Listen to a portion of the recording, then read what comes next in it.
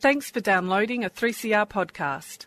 3CR is an independent community radio station based in Melbourne, Australia. We need your financial support to keep going. Go to www.3cr.org.au for more information and to donate online. Now stay tuned for your 3CR podcast. Thanks to the Ruminations crew for another great show highlighting issues around homelessness. Welcome to Living Free Show on 3CR Community Radio. My name's Bill, and I'd like to welcome Mike and Tim to the 3CR studio this afternoon. Hi. Hi. Hey. They're going to share their journey of recovery from active alcoholism and tell us how Alcoholics Anonymous has helped them. So usually we start talking about what it's like sort of growing up and how that influenced our life and, you know, how we got into drugs and alcohol and stuff like that. So, Mike, what was it like for you growing up? Interesting to say the least. I guess life was normal. I'm originally from Europe and I grew up in a war-torn country. Well, the war started when I was about 7. And after that, it was a lot of hardship throughout my life. We ended up moving countries. During the war, where we stayed for a couple of years, I've seen a lot of stuff that I wouldn't wish upon my worst enemy. And then we ended up moving to Germany, and we ended up being the first refugees in this small little German town where it was beaten and bullied almost on a daily basis. Then we moved into a bigger town, which was more multicultural, and life seemed normal for a few years.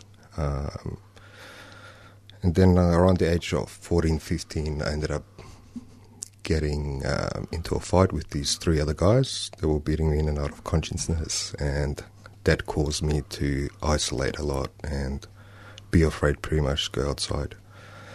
Then maybe a year and a half later, we got the visa to come to Australia finally, which was a, good thing, new start, this and that. But unfortunately, I ended up getting jumped again and got into ended up getting stabbed. So, yeah, it was just one trauma after the other. So around the age of 16, I discovered alcohol, and as soon as I had my first drink, all the trauma in my head disappeared, and I loved the effects of alcohol. Yeah. What did it make you feel? What did it make me feel? Yeah, I don't know. It just made me feel good, I guess. That's the only way to describe it. Did it sort of relax you? Yeah, definitely. Yeah. Definitely. It made, it made the noises in my head stop pretty much. Okay. And I didn't want that feeling to go away. Yeah, it was. I could finally fit in with people. I found it easier to talk to people, and I wasn't isolating as much anymore, so on and so forth. Yeah. Okay. So were you drinking with peers? Yes, we were. I mean, we were still teenagers, and the boys would always sort of compete who could drink more, and I always had to be the guy that beat everyone. But eventually, my peers moved on, ended up getting into relationships or getting careers, where I just moved from one group to the other, and which eventually led me onto drugs as well. So. Okay. So what did your parents think? My parents didn't know. My parents were too busy working at that stage because, we came here on a migrant visa, so we had to start from scratch again. So they would work long hours, this and that. They just made sure that we had food on the table and that we went to school, got education. Yeah. So they didn't know much until it got really bad. Okay. So what about your siblings, your brothers and sisters? My brother knew, but he didn't. I mean, he was a younger brother, so there's not much he could really say or influence me. But, when stuff got really bad, he wasn't happy about it. Okay. Were you angry as a youth? Yes, definitely. I was angry at the world pretty much. But I was angry inside. I was always too afraid to lash out at other people. Yeah. But from time to time, eventually the drugs caused me to lash out. Yeah. So how did you get into drugs? I was just going to nightclubs, partying, this and that, experiencing. And then it went from party drugs to, ice and heroin eventually. So. Okay. It must have been difficult to afford those sort of drugs. Yes. How do you do it? Well, I was pretty much I was selling drugs to support my own habit. That's what it came down to. Okay. Yeah. Right. Okay. Well, what if we swap over to you, Tim? How was early life for you? Yeah, it was good. We moved around a lot when I was a kid, so I was put in new positions with a lot of different expectations, and I think it just set up at a really young age that the real important thing is to fit in.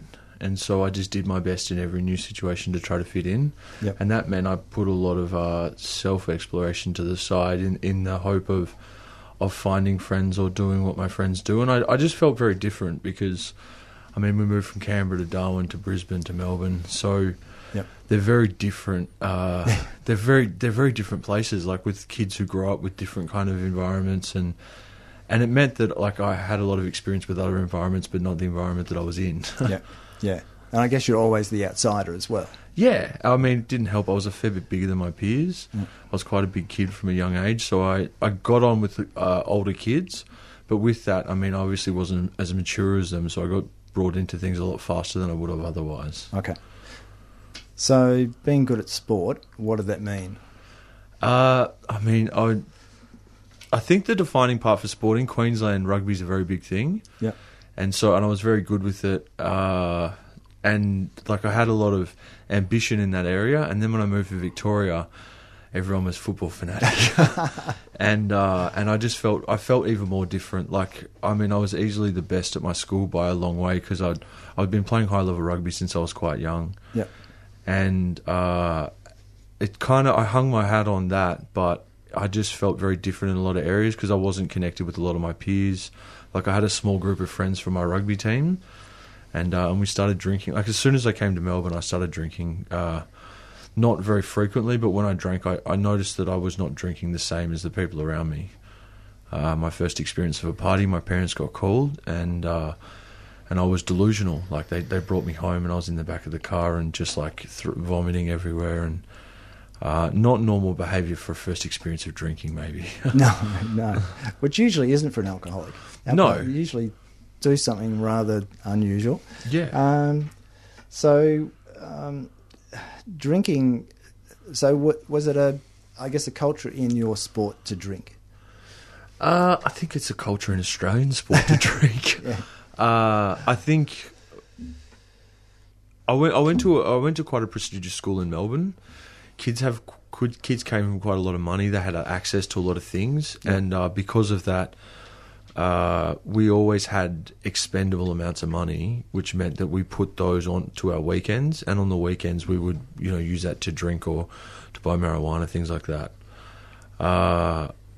Everything was fueled by what we're going to do on the weekend. Okay. Yeah. Yeah. So after the game, very early on in my life, I became far less focused on how well I played on the Saturday and more on what I was going to get to do after the game on Saturday night. Okay, right.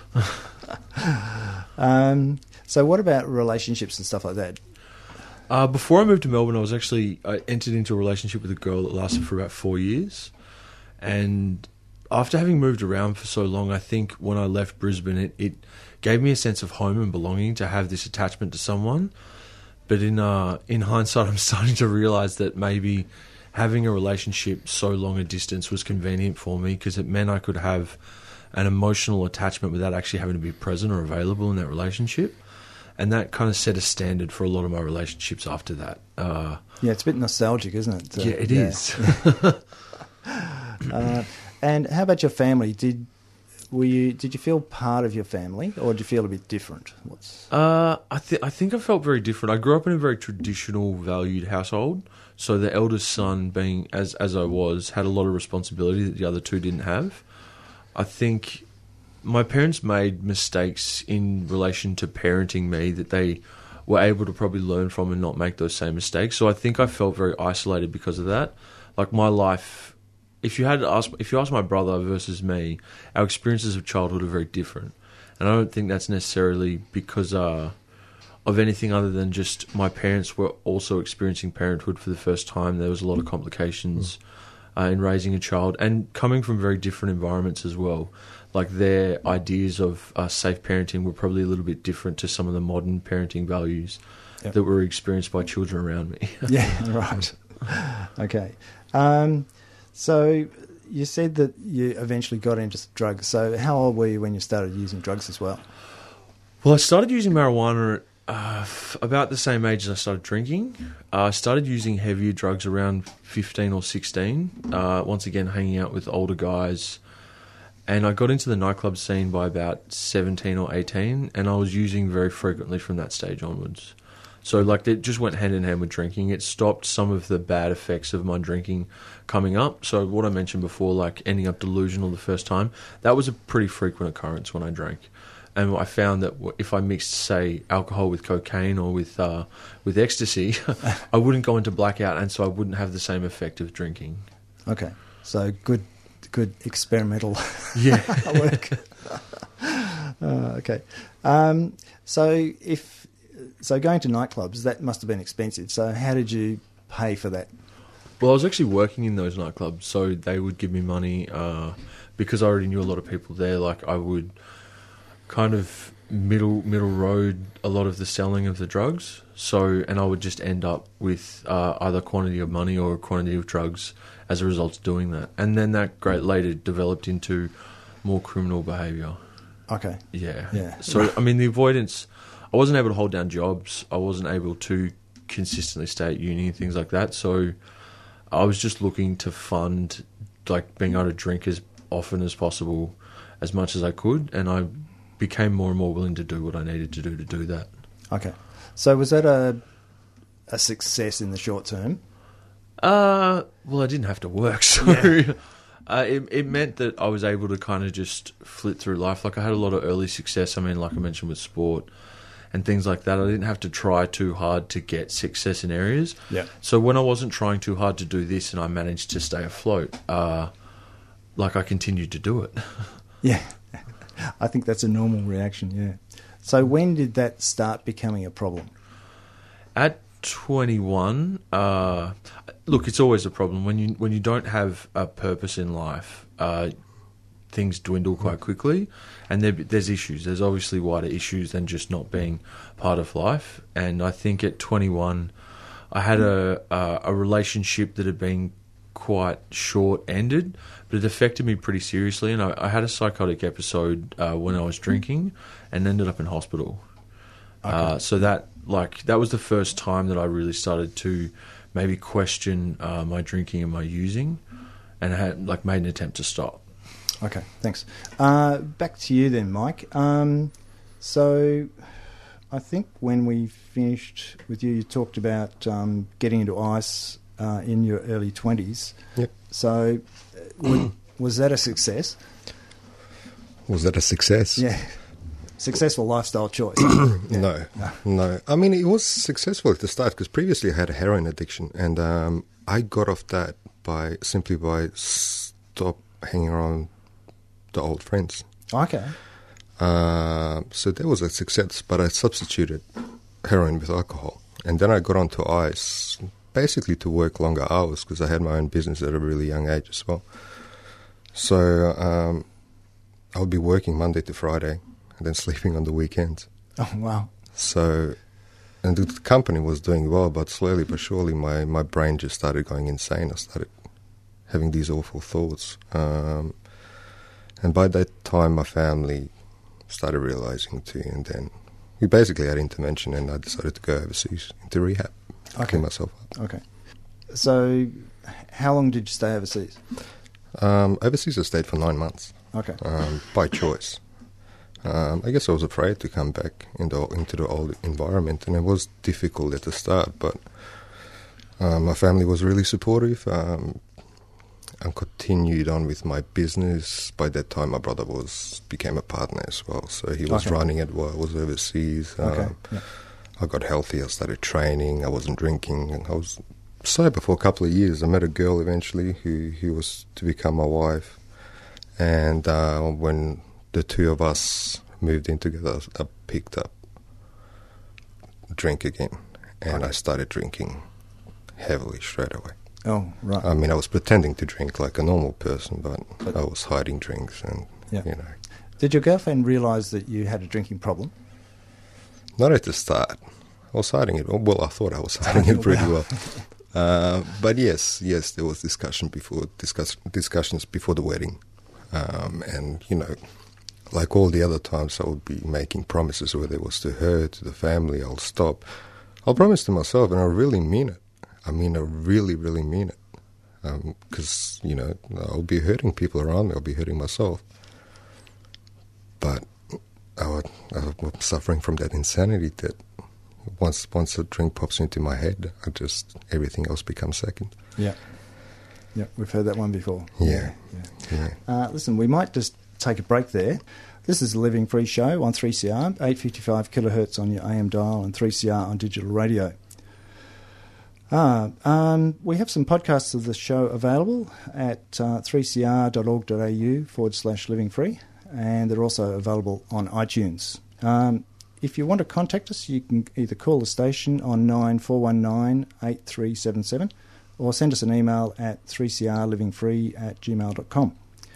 We're also on Twitter at 3crlivingfree.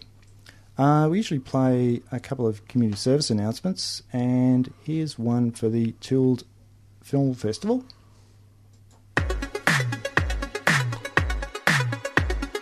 This year's Tilda, Melbourne Trans and Gender Diverse Film Festival, is packed with stories that represent the rich tapestry of trans and gender diverse people's lives. The program runs from Thursday the 8th to Sunday the 11th of November at Footscray Community Arts Centre and celebrates the best trans and gender diverse cinema on offer, along with Q&A sessions with festival guests and opening and closing night events. Program details and tickets are available at tildamelbourne.com, a 3CR supporter.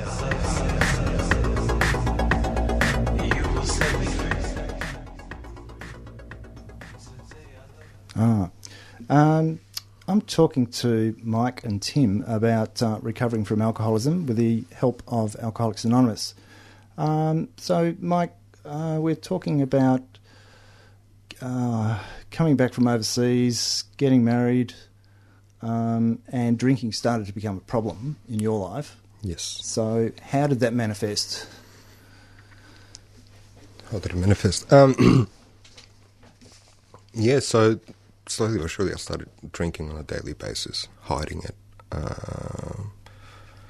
And the wife at the time, she would get upset a lot. Same as the family. I started missing out at work or rocking up at work, hungover. Till I eventually ended up having a psychotic episode and just lost my plot, I guess. And I didn't know what was wrong with me. I thought the world was against me, this and that. And because of my drinking, I ended up losing the lot, the marriage, the house that we lived in, my company, my relationship with the family. And I ended up being homeless. Okay. I had a bit of money to spend, so for a month I went on a spree of partying and all that stuff, but eventually I ran out of money and ended up on the street, begging people for food. Well, it wasn't really food, it was more to support my addiction. And even back then, though, if you asked me if I had a problem with alcohol, I would have said, no, I'm just having a rough day. Yeah. So even back then, I couldn't admit that I was an alcoholic. I was drinking heavily, but in my mind, I was saying, well, at least I'm not on heavy drugs. At least I'm not using ice or heroin. Yeah. So I always had that excuse in my head. Yeah. It's sort of standard denial, isn't it? If you can justify it to yourself, you can continue what you're doing. Yes. When you can't, you're buggered. Yes. Yeah. Okay. So being depressed and drinking and taking drugs mustn't be a very good feeling. No. Well, mind you, I still had the post-traumatic stress disorder from a childhood, which I haven't been diagnosed with yet. Yeah. So I was I was using my past as an excuse as well for my drinking or for my behaviour. The depression and anxiety got worse and worse because of my drinking. And after maybe a year or two, eventually it got so bad that I decided to take my own life. Right. I ended up hanging myself in a black card, and somehow I ended up waking up at the Royal Melbourne Hospital.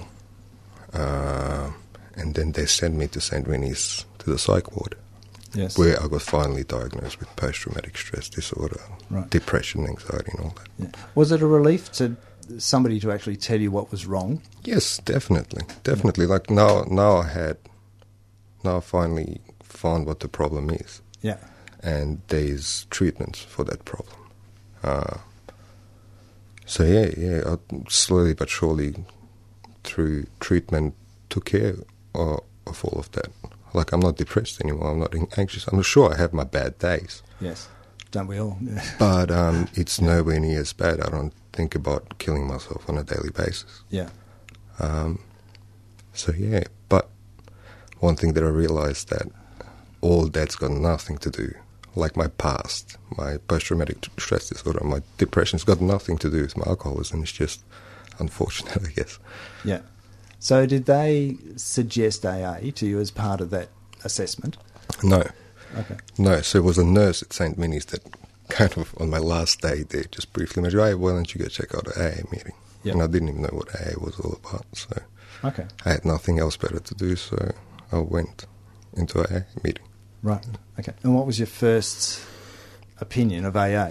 As soon as I walked into the door, I wanted to walk out because I saw the word God on the wall and higher power and all that stuff, and I thought it was quite cultish at the start. So I just wanted to, being the people pleaser that I was, I stuck around for the meeting. Yeah.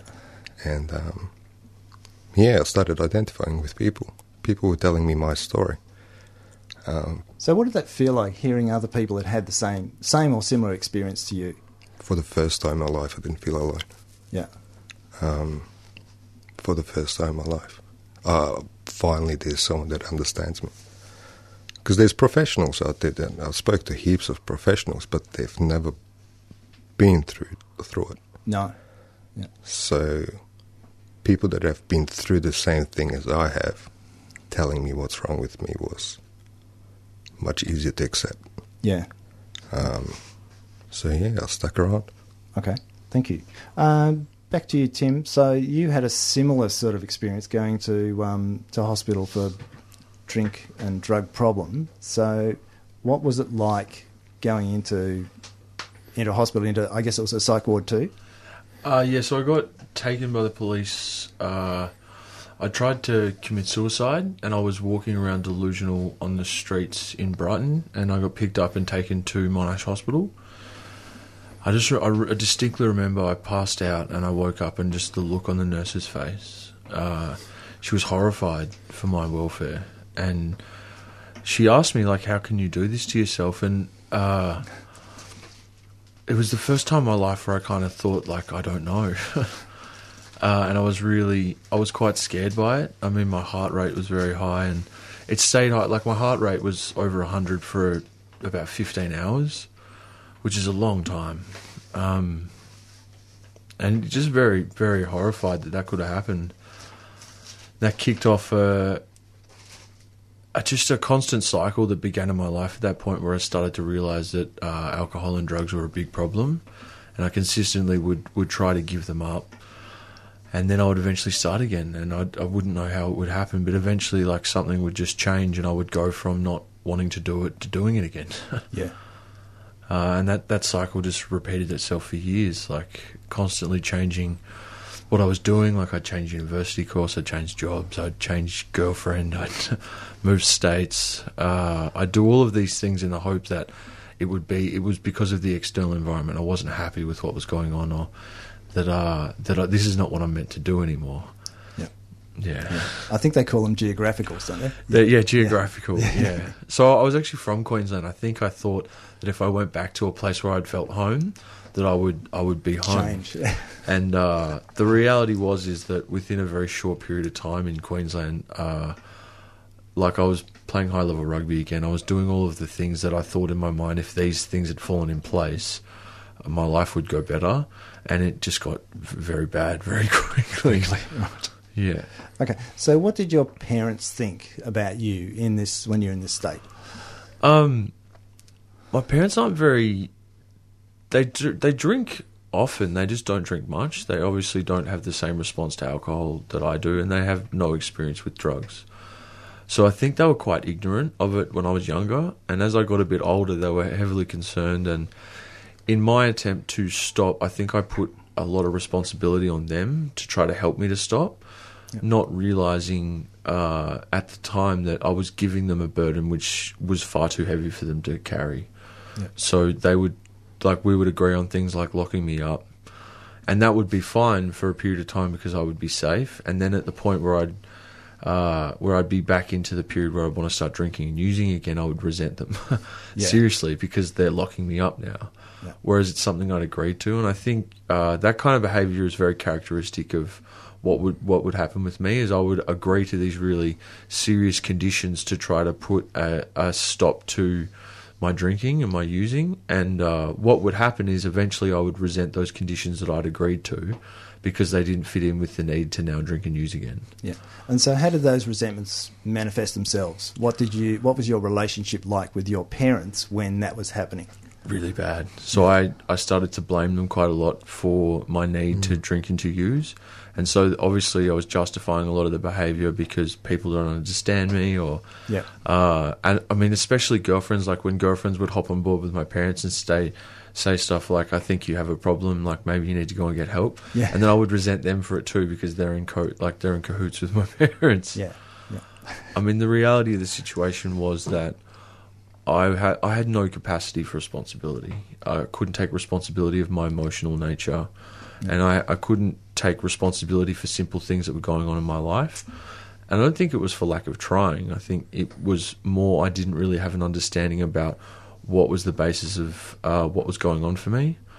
Like, I first went into rehab at 25, and I remember going into that rehab thinking, if these guys can help me to drink and use responsibly, I'll be okay. Yep. And the first thing that the doctor said when I get in there is, you're an alcoholic, you never drink again. Bummer. Yeah, well, it was a bit of a shock. But what I actually found out a lot as a result of that rehab is that the problem is not that I drink or use. It's that I'm not of the ability to make a choice of whether I do that. So when I start drinking, I cannot stop. Yeah. And given any period of sobriety, I will start drinking again if I do not put the right kind of measures in place. Okay, so you were the problem. Yes. Yeah. So the drink wasn't the problem. Yeah. No, and like my experiences in life are not the problem. What makes me an alcoholic has very little to do with what happened to me. But I mean, if I draw the conclusion that the commonality in my life is that I was there and alcohol and drugs were there, then maybe the problem is me. Yeah. Because the alcohol doesn't drink itself. No. It's emotional immaturity that we can't cope with life as it is, and we need something to justify our inability to cope. Exactly. Yeah. I think I just felt very alien for a long time. Like, I always chose partners who didn't drink very much or didn't use drugs, and I think that was in an attempt to justify to the world that I was normal too. Right. But what that left me with was a feeling of being more alone because I was the only one who went through this. Yeah. And it felt for a very long time like I was the only one who was going through this. When the reality is that there's a lot of people out there, and that's what coming to Alcoholics Anonymous has shown me, is that while the stories of our problems are very different, I mean, the commonality is what gives us a lot of strength in AA. I mean, hearing Mike's story just shows me how different our backgrounds are, but yet we still suffer with the same problems. So there could well be a common solution with that. Okay, yep. So how often did you go to rehab, and how successful was it? My first rehab got me sober and clean for about 18 months, almost 2 years. and then I drank again. So I stopped doing the things that actually got me sober, and I drank again. And in that next period, I went to the same rehab another 3 times. I got rejected from another rehab. I tried many home detoxes. I tried detoxes living on the street. I mean, at that stage, I was what doctors had started considering end stage. That unless I get locked up, I'm not going to be able to stay sober or stay clean for any considerable period, and that was true for me for a long time. I mean, coming into the period I'm in now, I went into a longer term facility, and that was actually the beginning of the recovery that I'm in now. Yeah, and was quite. It's been very successful. So, what was the longest sobriety you had before your last one? It's hard because I was always so dishonest about it. I mean, if you asked me in a personal relationship, I needed the relationship to think that I was probably drinking at the time. So I would have said to you a year when it was probably something more like 6 months. Okay. But as I got older, those periods got shorter and shorter. So what was 6 months at 21 became, a week to a couple of days when I was in my mid-20s. Okay, yeah. So when did you start thinking that AA could seriously help you? Well, my first period of recovery was very useful because while I don't think internally I made the kind of changes that I've had in this recovery, I think I got a lot of experience with dealing with the issue and an idea about it was possible to change. I think I really started to believe the program this time around when I was just all out of options. Like I saw the program working for other people in my last recovery, but there were some fundamental changes which didn't occur within me, which made me feel different and isolated again. Yeah. I think probably a certain amount of that was me not wanting to believe it, me not wanting to believe that I too could have been helped by this program. Like it's very simple in its nature, but very complicated to actually do. Yeah. The complication being that I feel that I'm different. Yeah. Yeah, it's the acceptance of the fact that you're not terminally unique. You're just unique. Yeah. Yeah. Well, I'm unique in the experiences that I've had, but that actual uniqueness is beneficial because there could be someone else who's had a similar experience that I can now help. Yeah. But in terms of me getting the program, it's to look for the things that are similar between me and other people. And I mean, I heard a lot of similarities even in what Mike was talking about. The stories are very different, but the experiences of what we were doing and the position we ended up in was exactly the same. Yeah. So, 1 and 1 cannot equal 4. It must equal 2. Yeah. Right. Okay. Awesome. We might take another break. This is the Living Free Show on 3CR, on digital radio and live streaming on 3cr.org.au/streaming. I'm talking to Mike and Tim about recovery from alcoholism through Alcoholics Anonymous. So, Mike, we left when you'd sort of come into AA and you had a problem with the word God. So did that put you off AA? Yes, definitely did. Yeah. Because I made a firm decision. I mean, I started questioning religion around the age of 9 because the war that I experienced was between 3 different religions. So I started always questioning, was my God better than yours and vice versa? So around the age of 13, I think I made a firm decision. I found out about atheism. I'm like, yeah, that makes sense. Yeah. It did put me off because a lot of people were talking about the higher power and God and all that stuff. But what I failed to recognize is that it's a spiritual program rather than a religious program. Yeah. And I consider myself a spiritual atheist rather than born again. Yeah. So, it put me off a little bit at the start, but, not so much anymore once you see the benefits of working a spiritual program. Okay. So, working the steps, how did that help you? It helped me. Well, I was left without it. For me, drugs and alcohol wasn't really so much a problem, but it was the solution to all my problems. Yeah. So once the solution was removed, I didn't know how to handle life. Yeah. So now I had to implement these steps into my life in order to deal with everyday challenges, everyday problems. I mean, all of a sudden I have to deal with breakups, hard times at work, friends, family, all that stuff that usually I would turn to drugs or alcohol. So I had to work the steps in order to handle life, I guess. Yeah. So did it help that your family accepted you as an alcoholic? Yes. I think they accepted me as an alcoholic before I accepted myself as an alcoholic. Because my last visit to the hospital,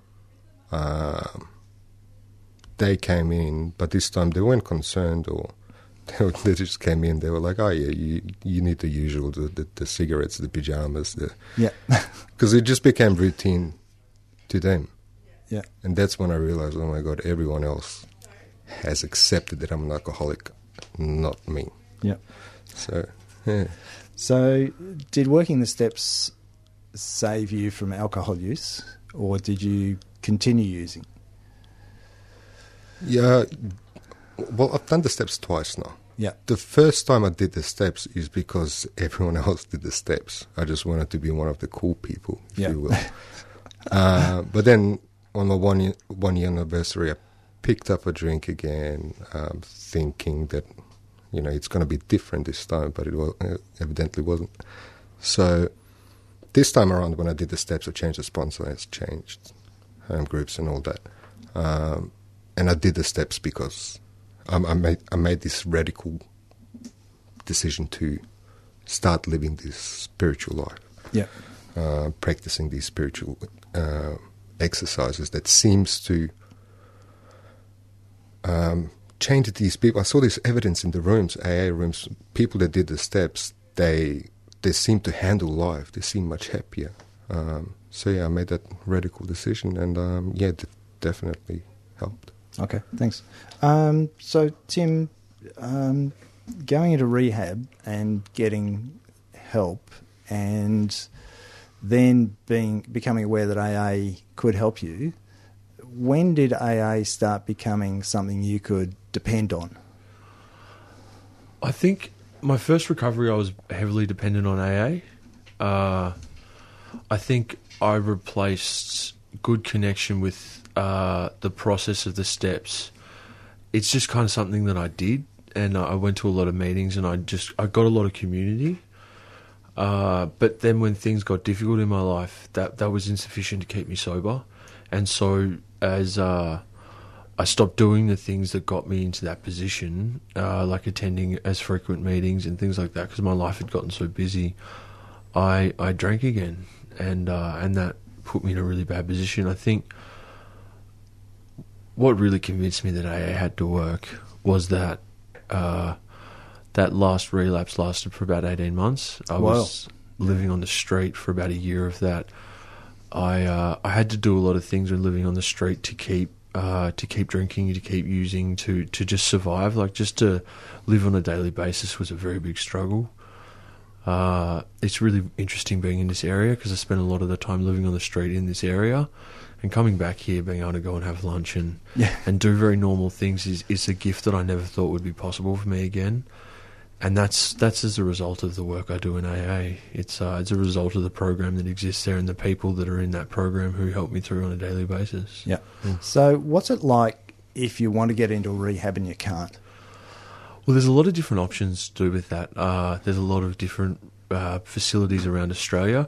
So Victoria has a very interesting process for them. There's a lot of public rehabilitation facilities, but there's longer waiting lists to get into those. I think the best thing is to go and actually seek help from the right kind of people. There's a lot of institutions that can help around things like this, like going to speak to healthcare professionals. Getting the right kind of research done online is pretty useful. Like, I go and speak at a number of facilities now that I'm now sober, and I have a weekly spot at an Aboriginal rehab. I go into a detox in Heidelberg, so different kind of facilities. I think the best thing is to come to an AA meeting and have a chat to people around it, because who better than the people in recovery to talk to recovery about? Yeah. So what was the thing that got you committed to AA? I had no other options. I backed myself into a corner, and what was far scarier for me was the fact that I could not make a promise that I would stop and know that I would be able to keep that promise. I knew full well that regardless of how I felt about the situation, that I would be dragged kicking and screaming back. And so I think the realisation that whether I wanted to or not, this was going to go on. Yeah. And so I was given a desire to do it with an earnestness I hadn't before. So it's not an optional part of my life today. Like the things that I do in AA, my commitment to the program of the steps is not an optional part of my life. It's a part that I get to do, not that I have to do. Yeah. And so, how's your relationships with your family and friends? Fantastic. Yeah. I've been able to do a lot of work. I think having a period of time estranged from my family was fantastic because I was left with myself, and to realise that I'm the large producer of my problems. Yeah. Whereas I think in an immature way I blame my parents a lot because it was far easier than looking at myself. I think after taking responsibility for myself and actually spending time getting to know my parents as adults, as they've gotten to know me as an adult this time around, our relationship has just flourished. Like, my brother and my sister are back in my life again, and I'm getting a lot closer. Like, I'm very close with my sister. She's always been very supportive, but I've never matched up to her support, and I'm just very grateful for having the time that I have with them, having the ability to have, I wish I could say second chance, but having another chance after so many ruined chances. Yeah. I think family has that ability to allow multiple tries. I think that's one of the benefits of a family, is that they'll give you another chance. Yeah.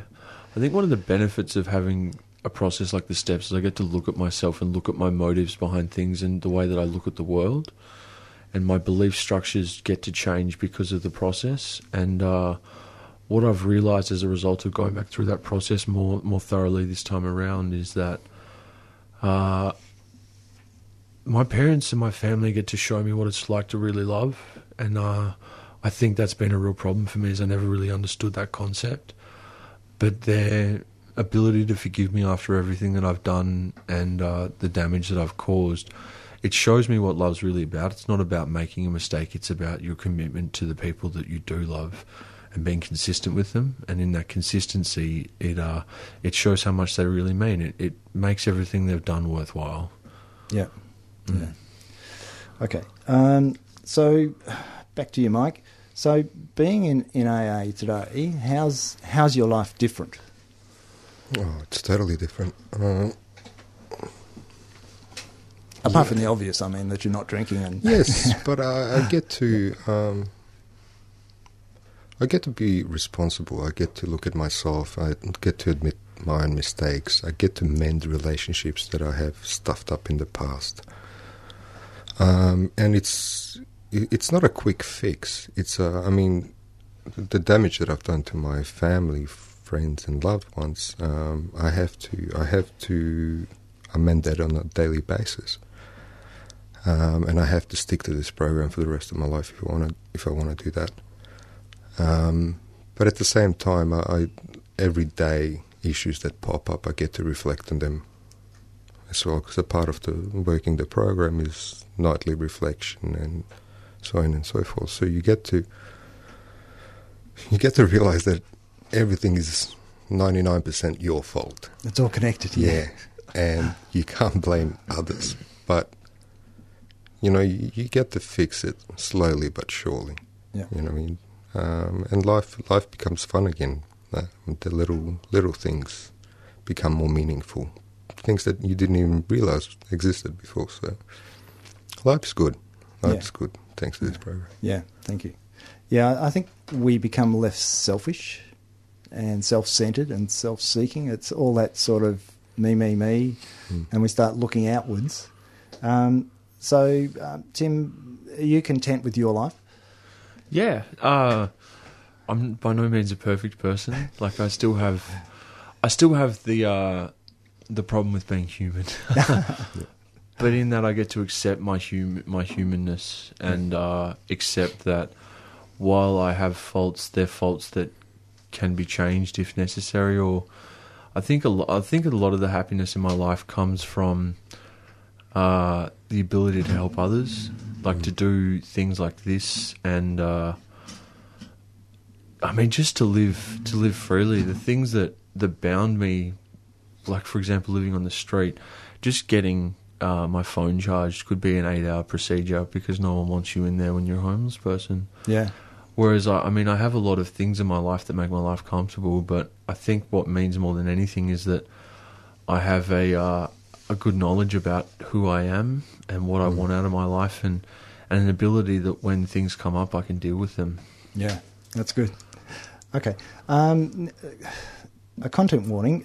This end of this show may have raised issues that were distressing for some listeners. If this content has raised questions or caused distress, please contact Lifeline 131114 or Beyond Blue 1300 224 636.